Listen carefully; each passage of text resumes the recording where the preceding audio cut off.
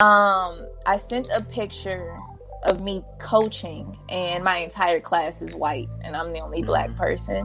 And I sent that intentionally, because as a lifeguard instructor for the Red Cross, like I don't have much choice in where they'll send me. And so this year I got sent to nothing but white pools.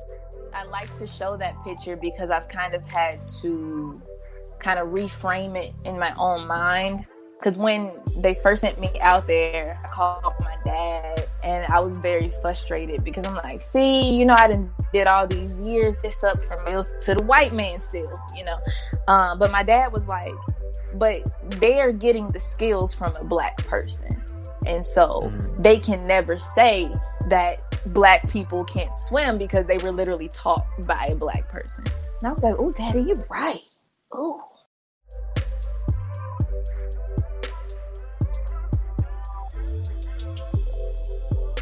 Hello everyone, my name is Walt and I'm the host of Boss Locks, a show where we are redefining professionalism, elevating black voices, and proving that natural hair and professionalism do coexist.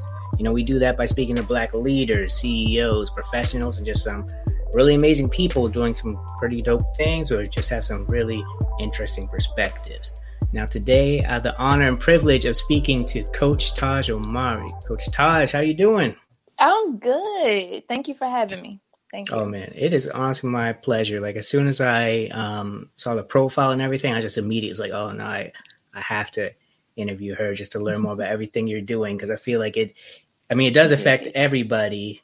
And I think we all have certain stories about when it comes to swimming and everything. So for those who don't know, Taj is an aquatic director and owner of Empowered Swimming, Inc. It's a nonprofit that's dedicated to providing professional, affordable, dependable aquatic training to our community. Our community, the black community, and maybe all as well, but definitely here for black people. So, she's worked with a bunch of organizations from Red Cross to Speedo, which I think is a very brand new venture you're going into. So, I'm excited to hear about all of that, everything and just everything. But to start it all off, I just have one question for you. What are 3 things that most people don't know about you? That most people don't know. I'm clumsy. I'm very clumsy. It makes sense that I'm a swimmer because I am a beast in the pool, but on land, sheesh. Let's see. I am dyslexic, so I have a very hard time spelling and writing. I'm in grad school right now. Actually, people don't know that about me. So I'm in grad school. I'm dyslexic and I'm clumsy, but writing papers takes me a long time. A long time, but you just work through it. And you just flipped your letters, so you just flip them back. You just keep it pushing. So those are my 3 things. That's interesting. So, oh man, so I guess you have autocorrect going. Oh my goodness.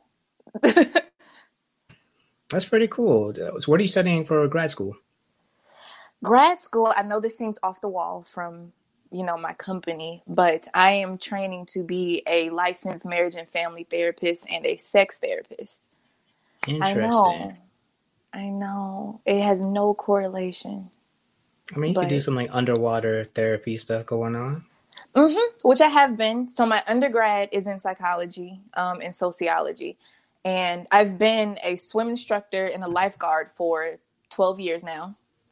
And so while I was in school, I was still teaching, and it was very organic for me to include a lot of therapeutic methods that I learned when I had a client who has a water phobia, things like that, or has had a traumatic experience in the water. And it's been amazing to coach them through a lot of their fears, a lot of their trauma, and using what, I got from school in that realm. So, yeah, I found a way. I also do special needs aquatic services. It's called adapted swimming for people who think feel and move differently. So we're talking autism, we're talking cerebral palsy, we're talking anything, Down syndrome. Any and everybody can learn how to swim. And so over my years, I've kind of learned how to deliver that service to people who are more unique. And it's been pretty rewarding. Yeah. I like how you noted that people are more unique. You know, I feel like we always like focus on people who are challenged and all this stuff. I mean, obviously there's an impact, but I mean, you can still go out and do your thing. So I like that. Unique.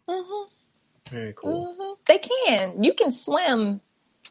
Like, there's no age limit with swimming. There's no physical requirement. I mean, there are people swimming in the Paralympics who are missing limbs. So it's like, swimming is that sport that you can do. Anyone and everyone can swim, literally. And I live and breathe by that. So, you know, nice. I just want to teach everybody. That's what's up. So, I heard that your kind of first experiences with swimming and in the pool was post-surgery. Is that right? Yeah. Yes. So, I was born with a really weird and long medical term for bow-legged. But when I say bow-legged, like bow-legged. My parents started to notice when I was coming up on 1 year old and I wasn't able to walk, nor was I able to stand or support myself. Like my feet, like I was, you know, bow-legged, your legs look like that, but my feet were so flipped up.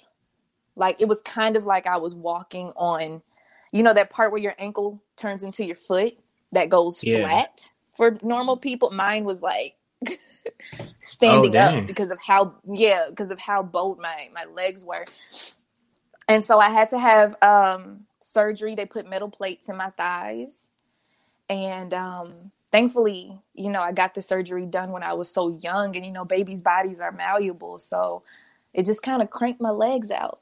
Basically, I'm not a doctor. I can't explain this thing. But they straightened my legs. And I have been able to, you know, live and walk and swim. And I was a ballet dancer for a couple years. So my legs, they've done they work it.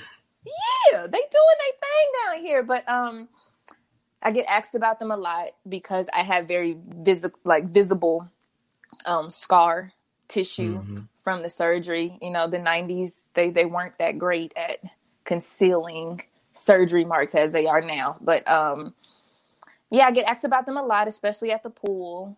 And what happened was after my cast came off, because I was in a cast for about 6 months, I had to learn how to move my legs properly. And my mother took me to the pool, and the water gave me, you know, this weightlessness. And I figured out how to move and kick, and swimming came naturally to me. Like I've never taken a single swim lesson. I just kind of figured it out. You know, nice. So my family has this running joke that, you know, I learned how to swim before I could walk. It's technically true. Technically what That's happened. Funny. Yeah. It actually kind of reminds me of that Kevin Hart stand-up when he's talking about his dad. He's kind of threw him in the pool. Like, you got this. Yep. Go. Go. Yeah. Yep. That's very cool. So you swimming, ballet. How long were you doing ballet? I was in ballet for from 5th grade to 12th grade. So I attended DeKalb Elementary School of the Arts and DeKalb School of the Arts. And so I think that's why I'm all over the place now. So that school, have you heard of FAME before? Yeah. FAME. So my elementary and high school was just like FAME, in that we took acting classes, drama classes, theater, you know, well, that is acting, ballet classes, you know, like multimedia design work, set building. Like we literally were a school that was a theater company, and every aspect of a production we learned how to be involved in, from being on stage to behind stage. And then we actually put these shows on for the community, and we would travel to different high schools and perform the shows and competitions. that was my high school. I know you interviewed Nicole Kemp Yeah. for her photography, so we went to the same high school. That's how Oh, I knew okay. her. Oh, that's what's up. So yeah, we were involved in so many different things at once. Like all of us kind of had to develop like a multitasking brain, you know. And so while I was in school, I was doing ballet and theater. I was a theater student for quite some time, and we still had regular academic classes. And all the while, I was lifeguarding on the weekends and teaching swim lessons. So all of this kind of happened at the same time. Very cool. You know, I almost went to an art school. I was playing violin, and what ended up happening? Nice. I ended up going to this other school that was more kind of like agricultural based, and it was up in the mountains, and it's like a lot of hiking and stuff. It's pretty cool. Very unique experience, but I do. Sounds like it. Yeah, for real. I do wish I kept playing the violin. I think at that time I was doing like kung fu, soccer, violin. Wow. Soccer was the only thing that stuck with me, but I mean it worked out. So yeah, I like do still that wish I you- played it. I like that you were involved in activities that are not traditionally Black, because Right. we have to develop a presence in these fields, you know, and it's like we're breaking down a glass ceiling every time. So you went to an agricultural school, so I know. Oh yeah. I Oh, know yeah. you were one of the only chocolate drops up there. Only I think know for it. 1 year there's another person. No, 1 year there's another guy. He left. He graduated and girl. But yeah, it was interesting, and all that you could think of came with Yeah. it. So, but yeah, I feel it. cool. I feel it. all right. So what kind of called you into becoming a lifeguard? It was just a natural progression for me. So, you know how people walk onto a football team or they walk onto the basketball team? Like a coach notices them and then they're like, oh, join my team. So that happened to me with swimming. The swim team coach just saw me in the pool when I was 8, I want to say. And apparently I was doing like professional strokes, and I was just swimming, you know, just swimming. So I swam, you know, you walk on a football team. I swam onto the swim team, and I was a beast in the pool, just like a natural beast. And so I was always at the pool, always in practice and playing around with my friends.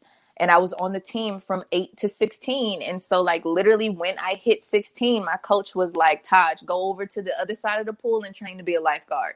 Like I kind of didn't have a choice. It was just like, go do it. And I was like, okay. So like, I was just at the pool, so I was happy, you know? And then you gave me a check to be at the pool, so I was good. Oh, so this wasn't like a volunteer thing. This is like getting some money with it too. Lifeguards make money. Lifeguards make money because I know when you go to the pool or the beach and you see the lifeguard, we're just sitting there with our shades on looking like we're bored out of our minds, right? But the amount of training that we go through to be a lifeguard, to be able to actually save a life if and when that happens, you know, it's work. It is work. So yes, you see us chilling, but behind the scenes in our training sessions, it's not easy. No, it's not easy work whatsoever. And there's just this misconception about it because what, you know, the public sees is not what actually happens. You only get to really see a lifeguard go to work when there is an emergency, and that's unfortunate, right? Right. But a good lifeguard, like truth be told, a good lifeguard is one who never has to leave their lifeguard stand. Because all we're doing is pointing out instances that could become, you know, risk, that could become an emergency. So that's why you blowing our whistle all day. That's so we don't have to get up. Because if we get up, that means it's a problem. And if it's a problem, it's not a good day.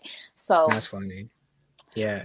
You know, now you say that, I'm kind of taken back to like one, like the only real instance I know of like a lifeguard is like when I'm watching Baywatch with The Rock in Mm-hmm. it, the SpongeBob episode when there's the lifeguard, and when I was a Flipped kid, them upside down. right?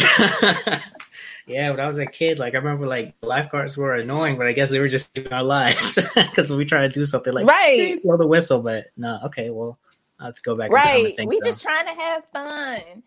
And Right. all the while we just see like risk behavior, we see, drowning victims before they become a drowning victim. We see someone suffering from a heat stroke before it actually happens. You know what I mean? So yeah, we can be annoying. I have come to terms with that. It is okay. Because I'm here to actually protect you. And because we have that much responsibility from a legal standpoint and from a personal standpoint, we get paid more than a lot of other people that work in like rec facilities. And it just is what it is. Like, I've never known minimum wage because I've always been aquatic trained. Right. And it's because you have to constantly keep up your certification. You have to constantly train. And if there is an emergency, you are the first responder. So it's like we're the EMTs at that facility if there's an emergency. And so, like, from a business standpoint, I've had to come into interviews like, you going to at least pay me $12 an hour for me to sit in this chair. At least. Oh, wow. And that was 5-6 years ago. So imagine how much I get paid now to sit in a chair. You know what I'm saying? So that is interesting. Yeah. It's interesting, like when you think about certain jobs, like I think for a lot of people, someone would probably like associate being a lifeguard with like working at the grocery store or or kind of like look it's a down summer on job. these type of jobs. Yeah, summer job, not serious, call me when you're ready for a real job, something like that. Right. I know I was working in like a soccer dome once in Charleston, and there was this guy, like he came to play and everything, and he's like, "Yo, when are you gonna get a real job?" I was like, "What are you talking about? I get paid." He's like, "No, when are you gonna get a real job?" I was like, "I get paid." So yeah. Oh, okay. Right. So like I wonder, one thing I like to ask everybody, and it usually ends up happening later, but I'm kind of curious, how do you define professionalism? I define professionalism by doing what you know is the right thing to do to execute. I just pulled that out of the cloud somewhere, just thin air. Oh, that was good. Thank you. Thank that was a you. good cloud, No, but yeah. like, because I think about professionalism a lot because I like to live in my skin as a Black woman, an unapologetically Black woman, and a confident woman. And a lot of times that can be very off-putting and can come off as unprofessional in nature because I'm being present as myself, and I'm goofy, I like to talk a lot. I talk with my hands, just me. And so I have been told before that, I come off unprofessional. I have been told that my hair is unprofessional. I have been told these things. But I really don't kind of care because I do my job and I do it well. So it's like, do you want me to be somebody else? You want this job done and you want it done right. Okay. You want it done to the best of my ability. I can deliver that, and I can deliver it with all of my authenticity and personability. I can do that. But if you are looking for like someone else, then it's just not me. You know what I mean? So that's not professionalism for me. That's you just don't want Taj. Cool. But if you want somebody who is knowledgeable, who can deliver, who can execute, that's professionalism for me. I did the job and I did it well. You know what I mean? So it just depends. Do you want professional or do you want cookie cutter? What are you actually looking for here? So that's pretty much what I think. Thank you for asking me that. I've never really thought about that. My definition of professionalism. Yeah. I like to Yeah. ask everybody because, one of the things that I'm pushing to do is really challenge these perspectives that are used to like hold up things that really discriminate. And like that word professionalism is Yeah. used a lot Mm-hmm. to keep Black people out of spaces. So, and like Very calling our much hair so. unprofessional, all these things. Basically, they're finding all these Sheesh. excuses to keep Black people out, Latinx people out, basically everyone out if they don't fit that perfect mold to kind of fall in If they line, kind of don't like fit you were that saying. mold, right? That Right. cookie cutter mold. I worked in corporate for 6 months. Let's see how Hmm. well that went, and like my hair came up. I was the only Black woman in the office with natural hair. And the words they said, we want all of our associates to appear very professional and well put together, and sometimes your hair can look a bit unkempt. These were the words, unkempt. And so I'm like, I don't know how kempt my hair can be when it's literally like stuck together. And how is a messy bun not unkempt? Because it's called a messy bun. And this is me in a professional meeting with my superiors. So Yeah. What type of job was it? car insurance. Uh, were you like client facing? No, well, I was a customer service. So Customer no, I was service. on the phone, but they did Oh. have a standard for the office space. Definitely. And I dressed to standard. My hair was always neat. I didn't let my new growth get overrun or anything like that. I don't have, you know, my hair is Mm-hmm. equivalent to, straight hair, just having your hair down. It's equivalent to a weave. It's equivalent to, this European standard of beauty, but it's my natural hair doing it. And I know that's different. I understand that it's different, but it ain't going nowhere. You can either have Right. me with my locks or you're not going to have me. It's kind of simple. I don't know if you can tell this, but I'm a poor employee because I do this. I challenge, these status quos a lot, which is why I went into business for myself, because I'm like, I just can't do this. I went into business for myself for that reason. I'm not, you tell me something I'm doing that's just me is wrong for the business, then I feel like I shouldn't be there, Well, this isn't the business Right. for me. Because It's I've kind done of jobs. interesting being a poor employee. I think that's, and if, kind of for the reasons that you mentioned it, because I really think about like what it takes to be a leader Mm-hmm. oftentimes, especially for career growth and everything. And I feel like if I'm someone with employees, I personally don't want people to just follow suit because let's say I'm like a fashion person. I'm like, oh no, this is the style. Like I Mm-hmm. need people to let me know, like, oh, this is not it. Right. Right. So if anything, you just challenging the leadership, I think is oftentimes looked at as like a bad behavior. But I mean, one, that Mm-hmm. just shows the leadership within you because you're asking questions and just helping everyone stay accountable and get to that better, higher quality growth. Yep. I Interesting. appreciate that because I've been getting phrases like insubordination my whole like coming to this point in my career, so it is looked at negatively. It is very much so looked at negatively, but like I said, it's something that I like of my personality because it forces growth, and that's what we're here for, I'm here for so new growth. exactly, so I'm gonna ask questions. Right. This is what it is. So how was that transition from, was it you went into the business like right after that 6 months in corporate, or did you go to another job after that? I went into business. Well, I kind of did both. So the company tanked. Everyone was laid Mm. off. This was in 2017. Everyone was laid off. And so I panicked because, you know, I'm an independent woman. I pay all of my bills.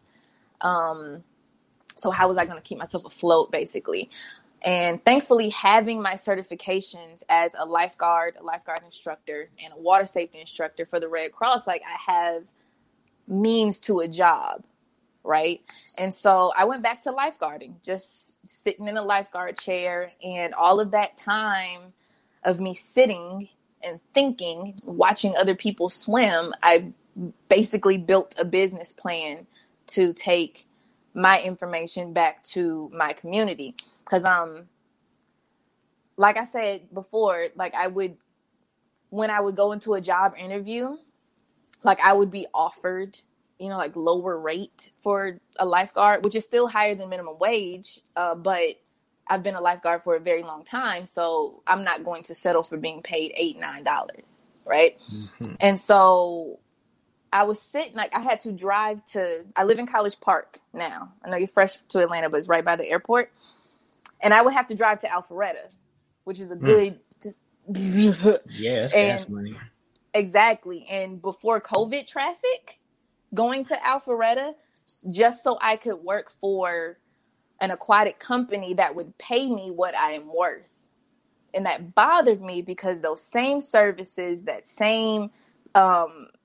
like, knowledgeability that I have with aquatics is not being given to my people. I would have to go serve them, but mine was getting, I don't know if you've seen a pool in the hood, but they are some of the most, like, rundown facilities. I mean, like they won't have working water fountains. You know, they won't have, like, there's a pool, there's a City of Atlanta pool that literally has barbed wire on top of the fencing. So it's like you have them swimming in a prison pool. That's what it looks like, you know? Right. The lifeguard stands don't have umbrellas. So we, like, imagine sitting in the hot sun for hours with the pool reflecting back at you and you don't have an umbrella. And this is the City of Atlanta Park and Recs. You know what I mean? So it's honestly, like, shameful. And so here I am driving to Alpharetta, Johns Creek, sometimes even further, lifeguarding at these beautiful facilities. I'm talking about water slides. I'm talking, you know, they have splash pads and little kids are just running through, and they have life jackets and sunscreen, and everything that you need to enjoy the pool is available for them, but it's not available for us. And so I started to get pissed off. I really started to get pissed off working there. One, just being a Black woman in the field, I would be challenged a lot by the patrons because they're not used to seeing a me. And not only seeing a me, but seeing a me in a supervisor role. And so it was hard to get, you know, respect, and I had to kind of demand it a lot. For example, I would be asked weird questions like say I show up to the pool, I have on a full uniform that says I'm a supervisor, and I have keys to open the gates. And these two white women felt the need to come up and ask me if I worked there. And so I was like, nah, I just got the keys. Nah. It just, things like that, just, it would frustrate me so much. And, but I'm thankful for it because I use that fuel and that time to write my business plan, to, you know, get my nonprofit registered with the state of Georgia, to save my money and pay for all of the upfront costs. And so by the beginning of 2018, I was like, I'm out, you know what I'm saying? Like, I'm finna go do my own thing. And I've been working for myself ever since. And it's been a wonderful transition.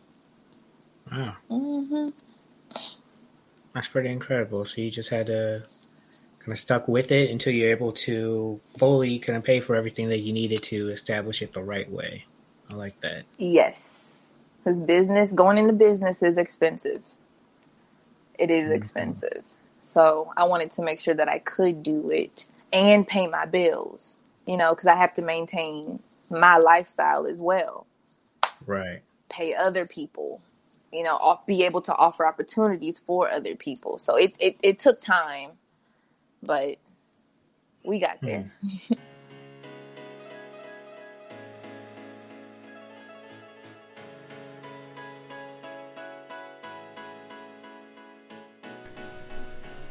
I want to take a quick break to tell you about our brand new collection called I Love New Growth. Inspired by the natural hair journey, we wanted to do something that both symbolizes when new hair is growing as well as the hard work that goes into growing in your personal or professional life. New growth isn't always pretty or Instagram worthy. It's often uncomfortable. There's countless mistakes and just these incredibly embarrassing moments that come with it. But without these moments of struggle, are you really growing? At Boss Locks, we don't just celebrate the destination, but the journey it takes to get there. I love new growth, and I'm now reminding myself to appreciate all that comes with it. The Boss Locks shop now has new growth shirts, hoodies, and crew neck sweatshirts available when you go to www.bosslocks.org/shop. Or you can just go to bosslocks.org and click the shop button to place your order today.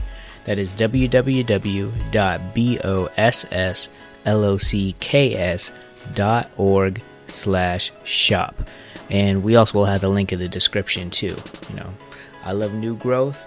Thank you for listening, and now back to our show.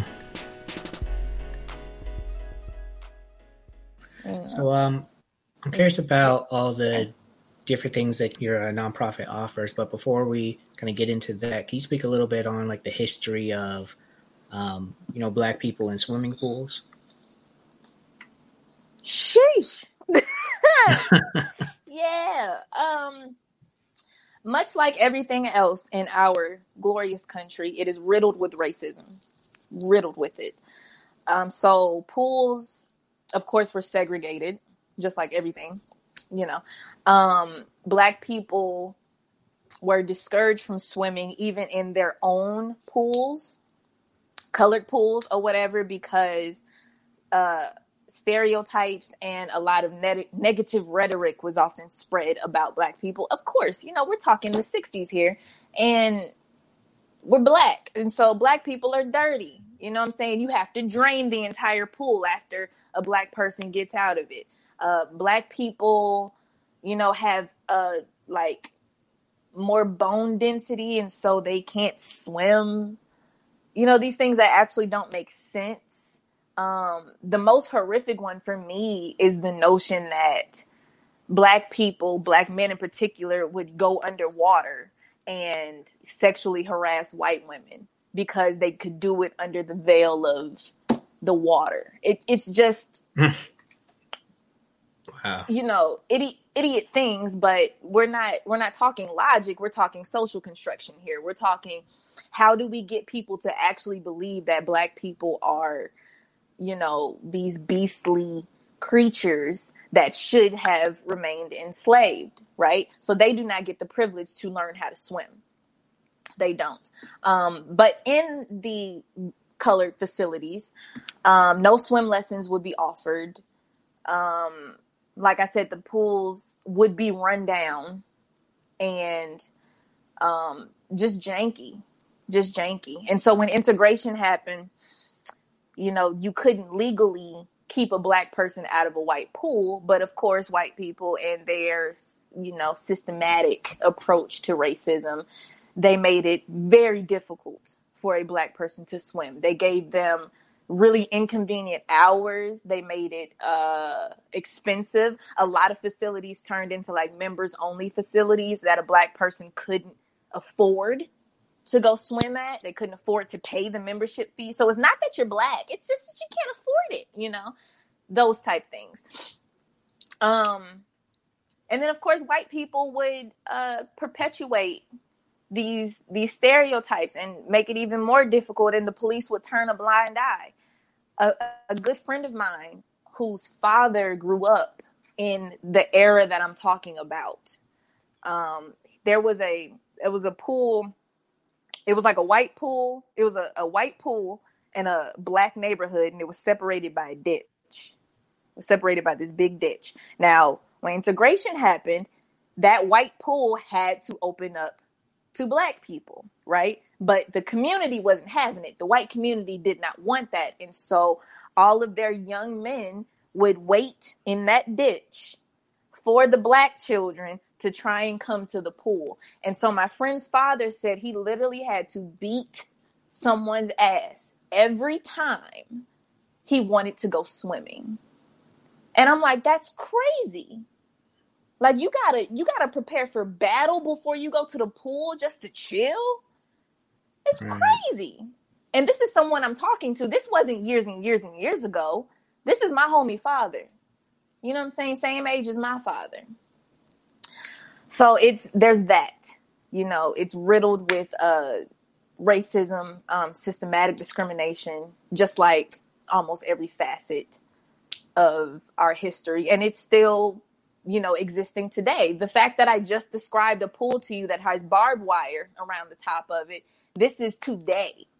You know what I mean? This is a black pool today, and I have to go to a white pool that's got 3 water slides.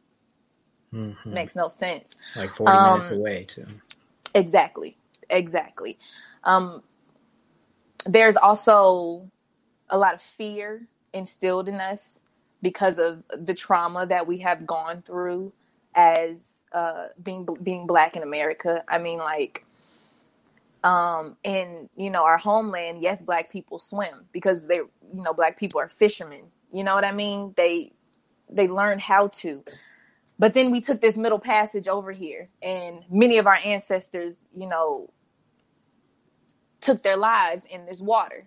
And then you get here, and we are not allowed to use it. And we are hosed down by water. And we are,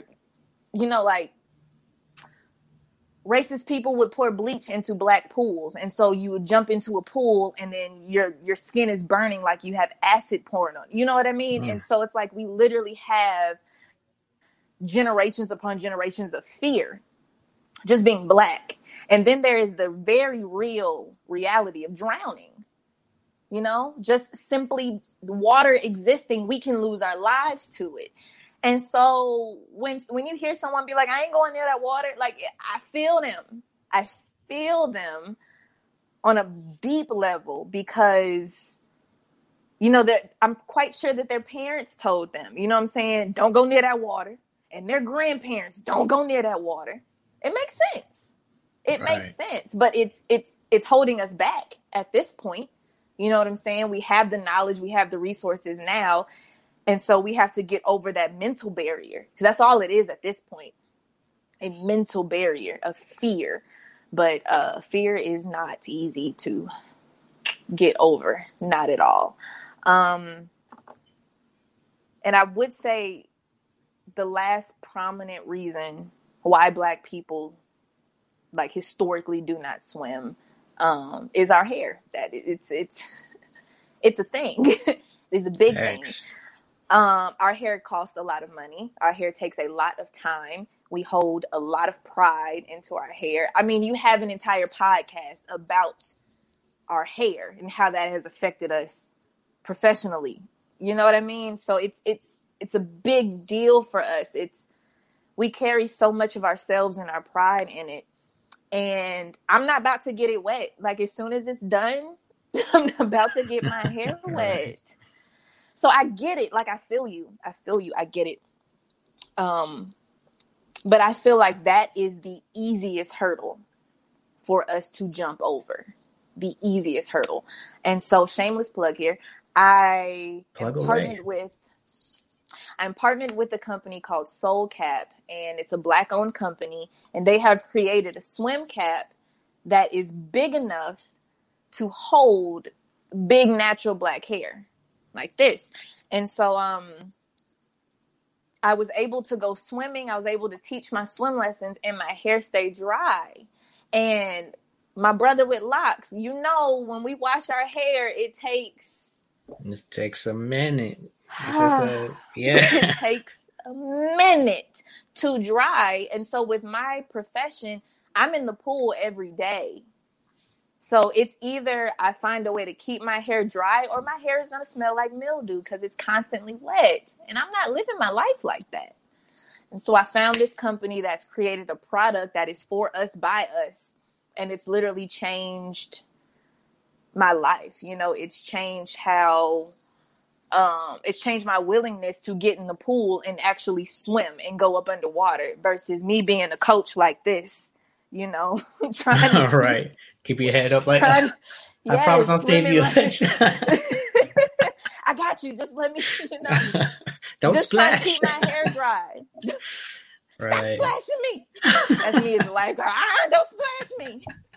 Keeping my hair dry. Oh. No, it's been a struggle. It's been a struggle, but you know, the products are out there. The resources are finally available. And so that is a part of my nonprofit now, is like letting the community know that there is a way that we can maintain our love for having our hair done, and learn how to swim, because swimming is just that important. It's a liberation tool. It's, you know, a life-saving tool. Like, to be honest, we can't afford to lose any more Black lives, and drowning is a 100% preventable death. It's 100% preventable. And so, of all those reasons I've talked about to not swim, I feel you on all of them. But the hair one, we got to get over that.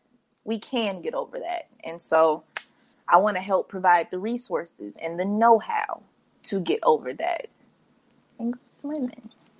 That's really big. You know, I'm definitely one of those people who, you know, I remember taking swimming lessons, but we had to stop because it was just too expensive. In fact, I remember, I don't know if we were already there, but we were kind of on the way. And I think for some reason it was canceled, but then me and my mom were talking, and she's like, "Do you want to keep doing it?" I was like, I don't know. So like, it just, yeah. So it was just like a luxury that, it was kind of like a luxury type of thing. And, yeah. You know, when you have to be really, really stuck to that budget, you have to choose what's important and what's not. And I think swimming. Big facts. And swimming goes on the back burner. Mm-hmm. I understand.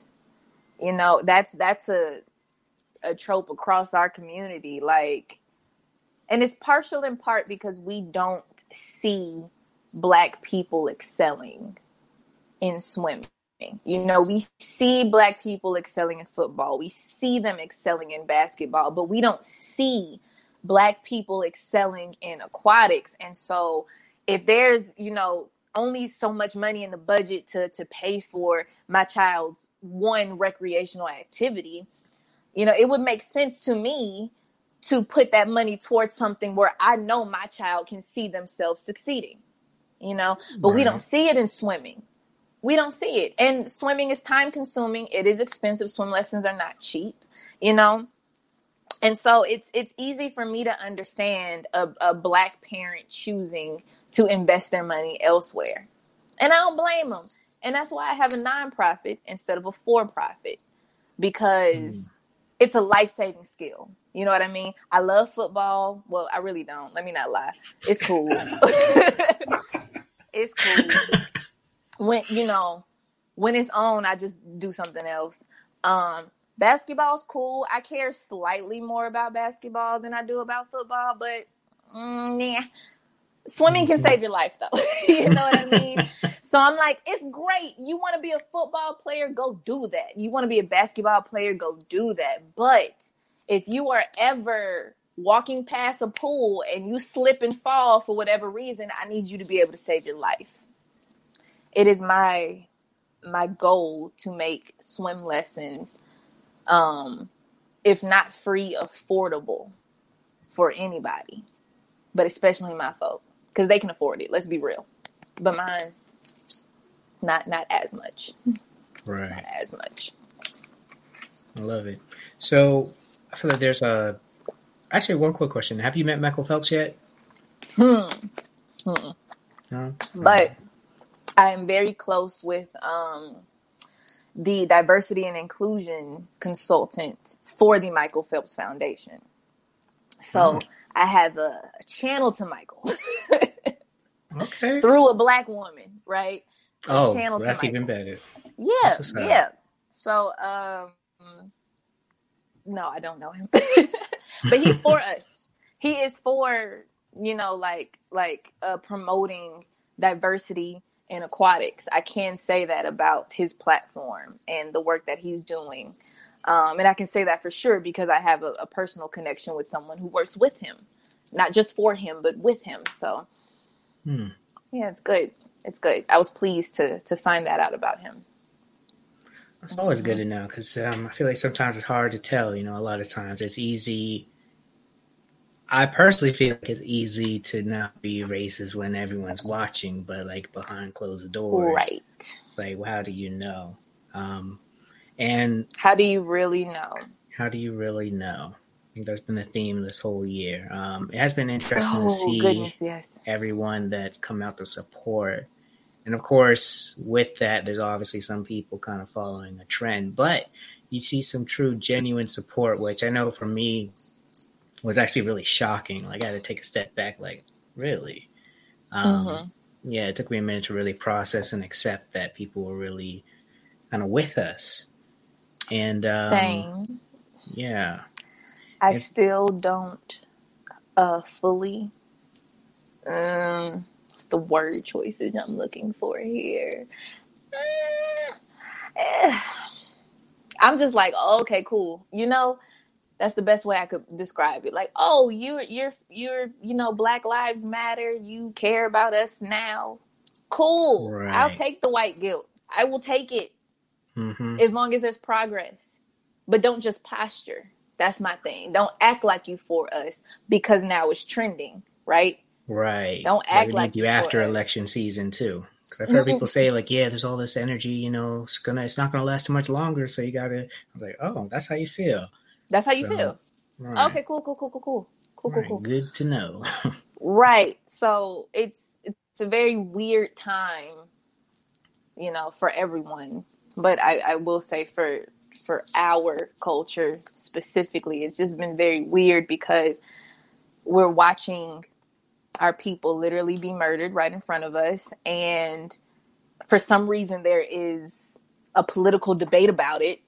And, we're trying to decipher what's real and what's fake, not only with, our justice system, with our medical system, with it's like, what do we believe here? We have so much mistrust, and all of that mistrust has just been, put on Front Street this year, like complete on blast.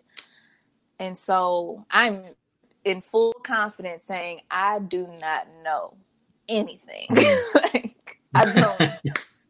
You tell me you're for us, cool. You want to go be, you want to justify somebody murdering a young lady while she's asleep? Cool. Right. It's so much. That's a lot. The governor of Georgia wants to reopen Georgia. Yeah. How do you feel about opening back up, since it would kind of be an opportunity for you to kind of get back out there and do what you do? Well, pools are honestly a lot more safe than people believe. I think it's because when you go to the pool, like you cannot wear a mask. You barely wear clothes type thing. I have a background of like, I'm able to like deal with pool chemicals and things like that. We have never played any games with having viruses in a pool. Never. I know this might be TMI, but I just want to give you perspective. Like, a child can go number 2 in the pool, right?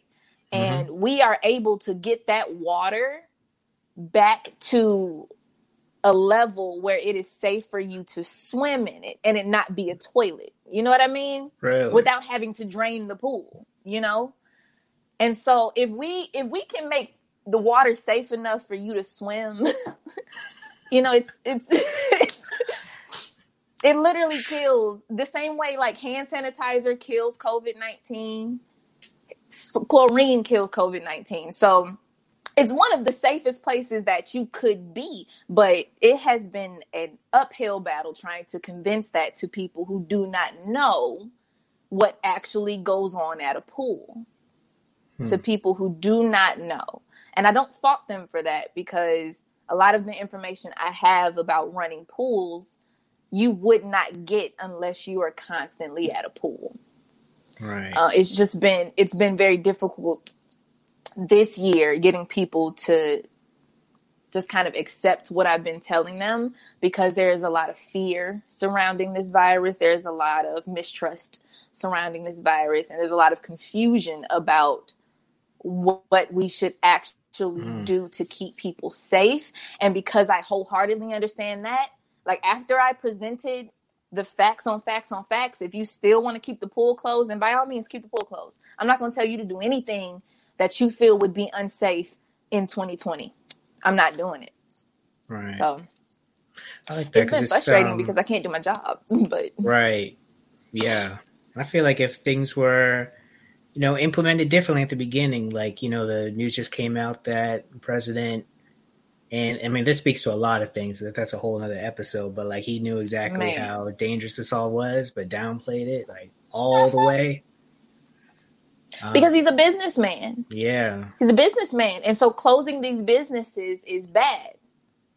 It's bad. So we're going to keep them open. We're going to keep America open for as long as we can.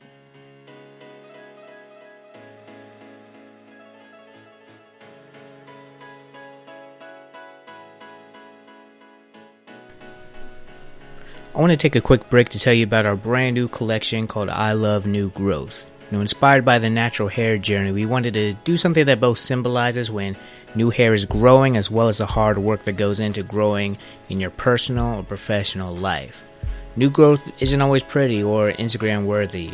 It's often uncomfortable. There's countless mistakes and just these incredibly embarrassing moments that come with it. But without these moments of struggle, are you really growing? At Boss Locks, we don't just celebrate the destination, but the journey it takes to get there. I love new growth, and I'm now reminding myself to appreciate all that comes with it. The Boss Locks shop now has new growth shirts, hoodies, and crew neck sweatshirts available when you go to www.bosslocks.org/shop. Or you can just go to bosslocks.org and click the shop button to place your order today. That is www.bosslocks.org/shop. And we also will have the link in the description too. I love new growth. Thank you for listening, and now back to our show. I wanted to congratulate you on your partnership with Speedo. Oh, thank you. I think that is huge for a lot of different reasons, and especially during this time. I know it probably took some time to actually put it in motion, but for them to come out like that to say, "Yeah, we're with you," to kind of fight inequalities, I think that's a big statement. Yeah. It's nice. We have work to do. That's what I will say on that. We have work to do. And this has been dealing with the corporation that is notoriously Caucasian. It is an uphill battle a lot of the times. But I am very grateful. And because this is the first time that they've done that they have partnered with a Black company, and they're trying. That's what I'm going to say. They are trying. Because they literally don't know. You know what I mean? Like, all of the things I just talked about with you, like, would be mind blowing to them because they have a completely different experience with aquatics than what we have. And so it's just a work in progress. I'm really thankful for it. I'm proud of it. But it feels like I'm breaking a glass ceiling every time I open my mouth. Every time we have a meeting, it's like I have to constantly re-break this glass, because pretty much very set in doing things the way that they've been doing.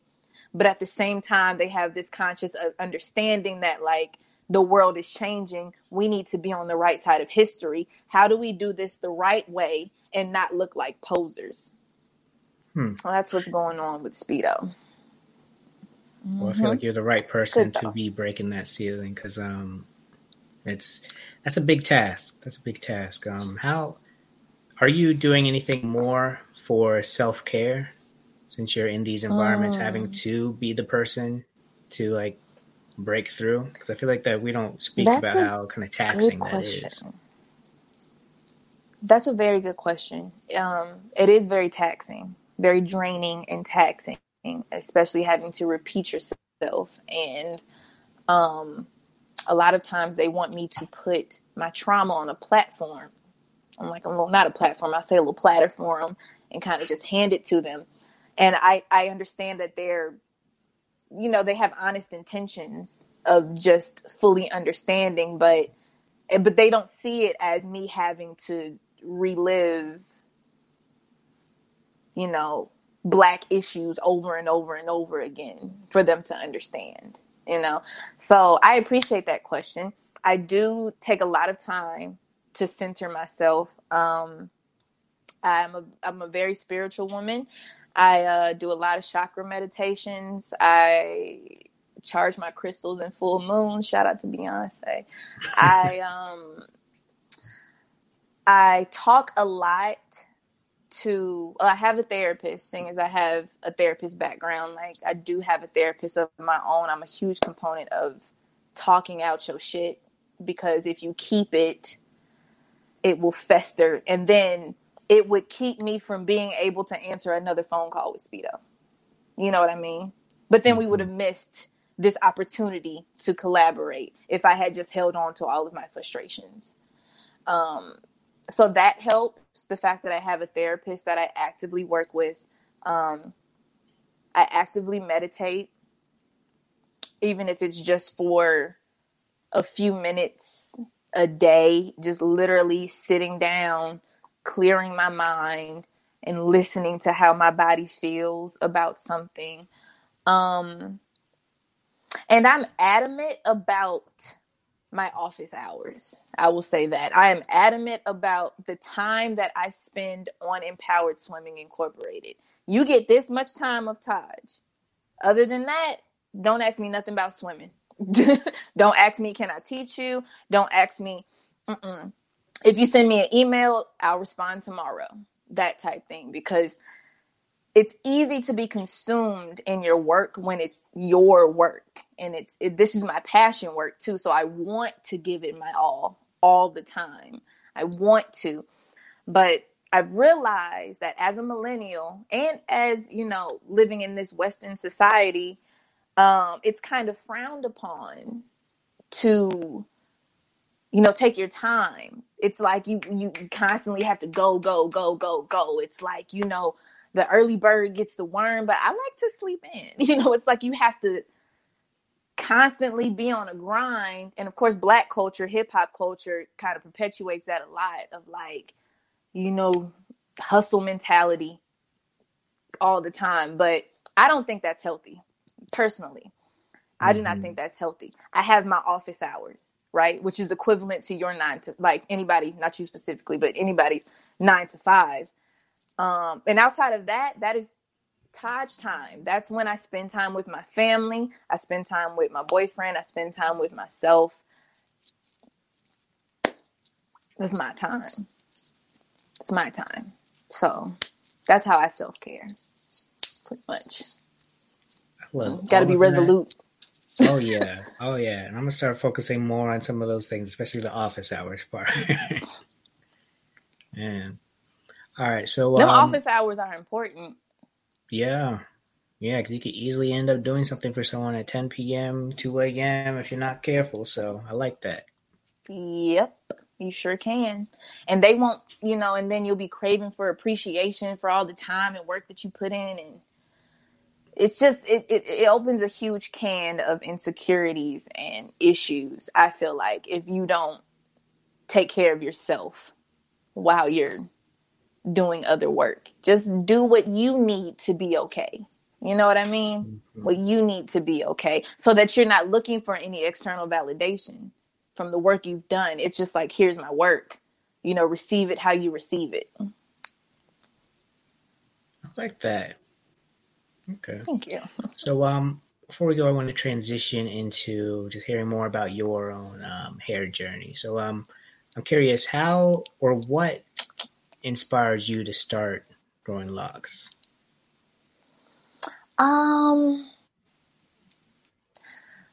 Vanity got me to lock my hair. So I locked in 2015. These are only 5 years. I don't know how they've gotten this long, but it just happened. I mean, I do know my hair has always been like super long, super thick. But prior to me locking, I was in a pretty rough state. I was in a rough place in my life. I was also graduating college. And I was miserable, and I couldn't understand why I was miserable, because here I am coming up on a milestone, and I graduated like top of my class too. So it's just like, what's wrong, you know? But I also wore my hair in this huge afro. Like, it was like massive, and I wore it. It was kind of like I was putting a lot of emphasis and attention on my hair so it could be taken off of me. I didn't want people to actually see that I was hurting, that I was depressed. I didn't want anybody to see that. So here I am walking around with this big statement piece on my head, and it got me a lot of positive attention. Like, oh my gosh, your hair is so beautiful. It's so big. I'm talking about from anybody, because it was that massive. And it was every day. I'm sitting there picking it out, and it's all the way out to here. And I loved it, but I still felt like shit. And so here I am. I'm like, I'm doing everything that I know to do, you know, to make myself feel better, but it's not working. It's not working. And so I was like, well, I'm going to do something different. And I put my hair in 2-strand twists, and I just did not take them out. Here we are. Yeah.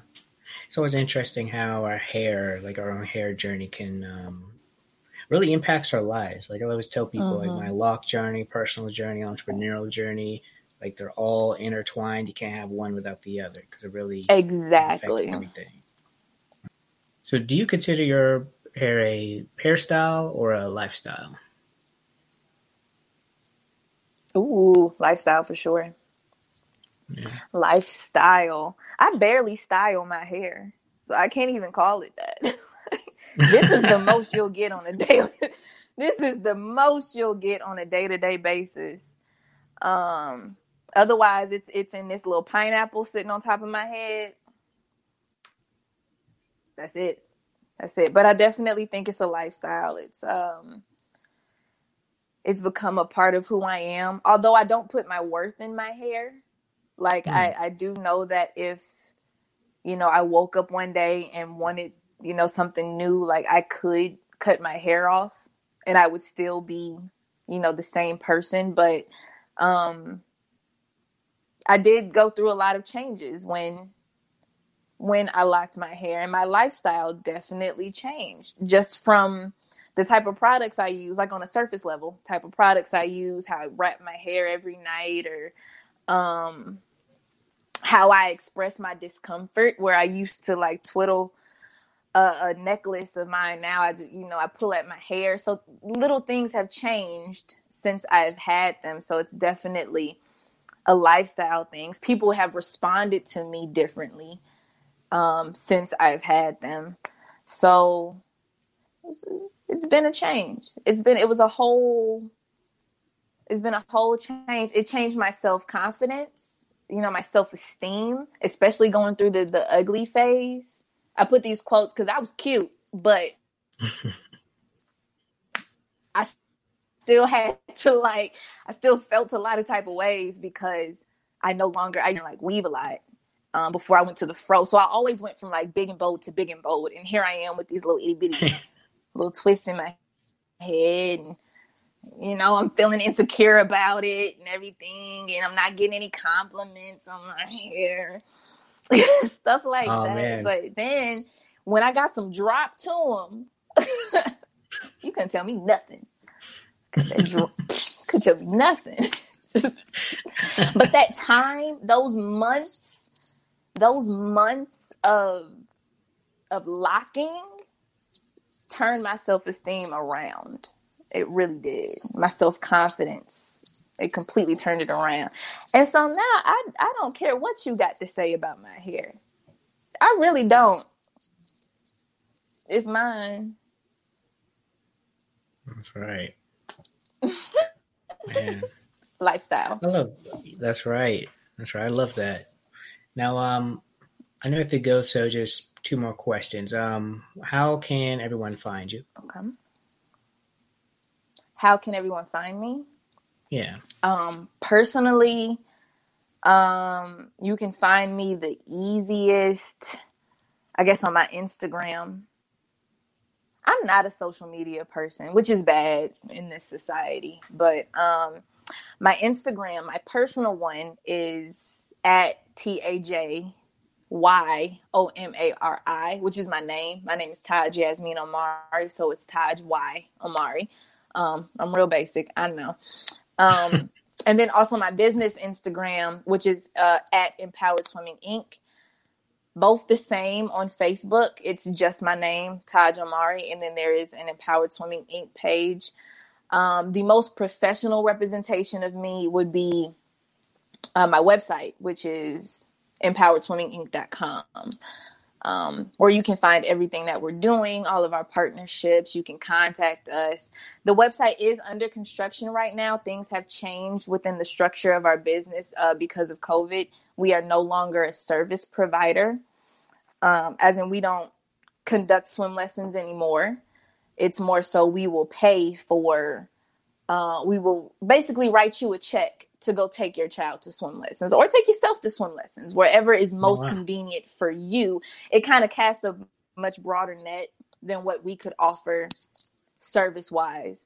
And if you say that you specifically want a Black person to teach your Black child, then we will find a Black instructor for you and pay for it. So all you got to do is just show up. That's a pretty amazing service. That's very big. I like that you're always continuing to grow and offer new ways for people to be able to save their own life and others. So. Got to. I just want money in the bank. Have no time for them. We just pray and say amen. Been here, boys, since way back when. I just want money in the bank. Now that is a wrap. Thank you so much for listening to the Boss Locks podcast, where we redefine professionalism, elevate Black voices, and prove that natural hair and professionalism do coexist. Now, if you like today's episode, want to get to know our guest a little bit more, check out the links in the description. It'll take you to our website where you'll see all the different places where you could connect with our guest. And, if it's your first time visiting, go ahead and keep browsing to learn more about Boss Locks. While you're there, you can learn about everything that we've got going on, why we started, and you could get your own merch, your own I Love New Growth, a Boss Locks original shirt, or even if you're really about it, a Nuck View Buck apparel as well. Now, also in the description, you will see links on how best to support our show. That's right. I know I've mentioned it here and there, different ways you can support, but I decided to go ahead and just create a whole page that just talks about all the different ways that you could support. And guess what? The number one way to support our show is actually really easy. It's to tell a friend to tell a friend. This show has a lot of great lessons, value, and just really interesting perspectives that I think, you never really know what might help someone get through something. So, and that's part of why I put this show together, to help people, a specific type of person. But overall, these lessons can be applied to many different things. So anyways, I could keep talking forever, but I just want to say thank you once again for listening, and I'll see you this Tuesday for our next episode. Thank you for listening. Haters, I don't even breathe them. Grab the bro, cause I don't even see them. Shout the family, cause I need them. Yeah, I need them. If I pull up in the German, I want the best version. Tryna kill bills like Uma Thurman. Money in the bank, money in the bank. I just want money in the bank, money in the bank. I just want money in the bank, money in the bank. I just want money in the bank. I just want money in the bank.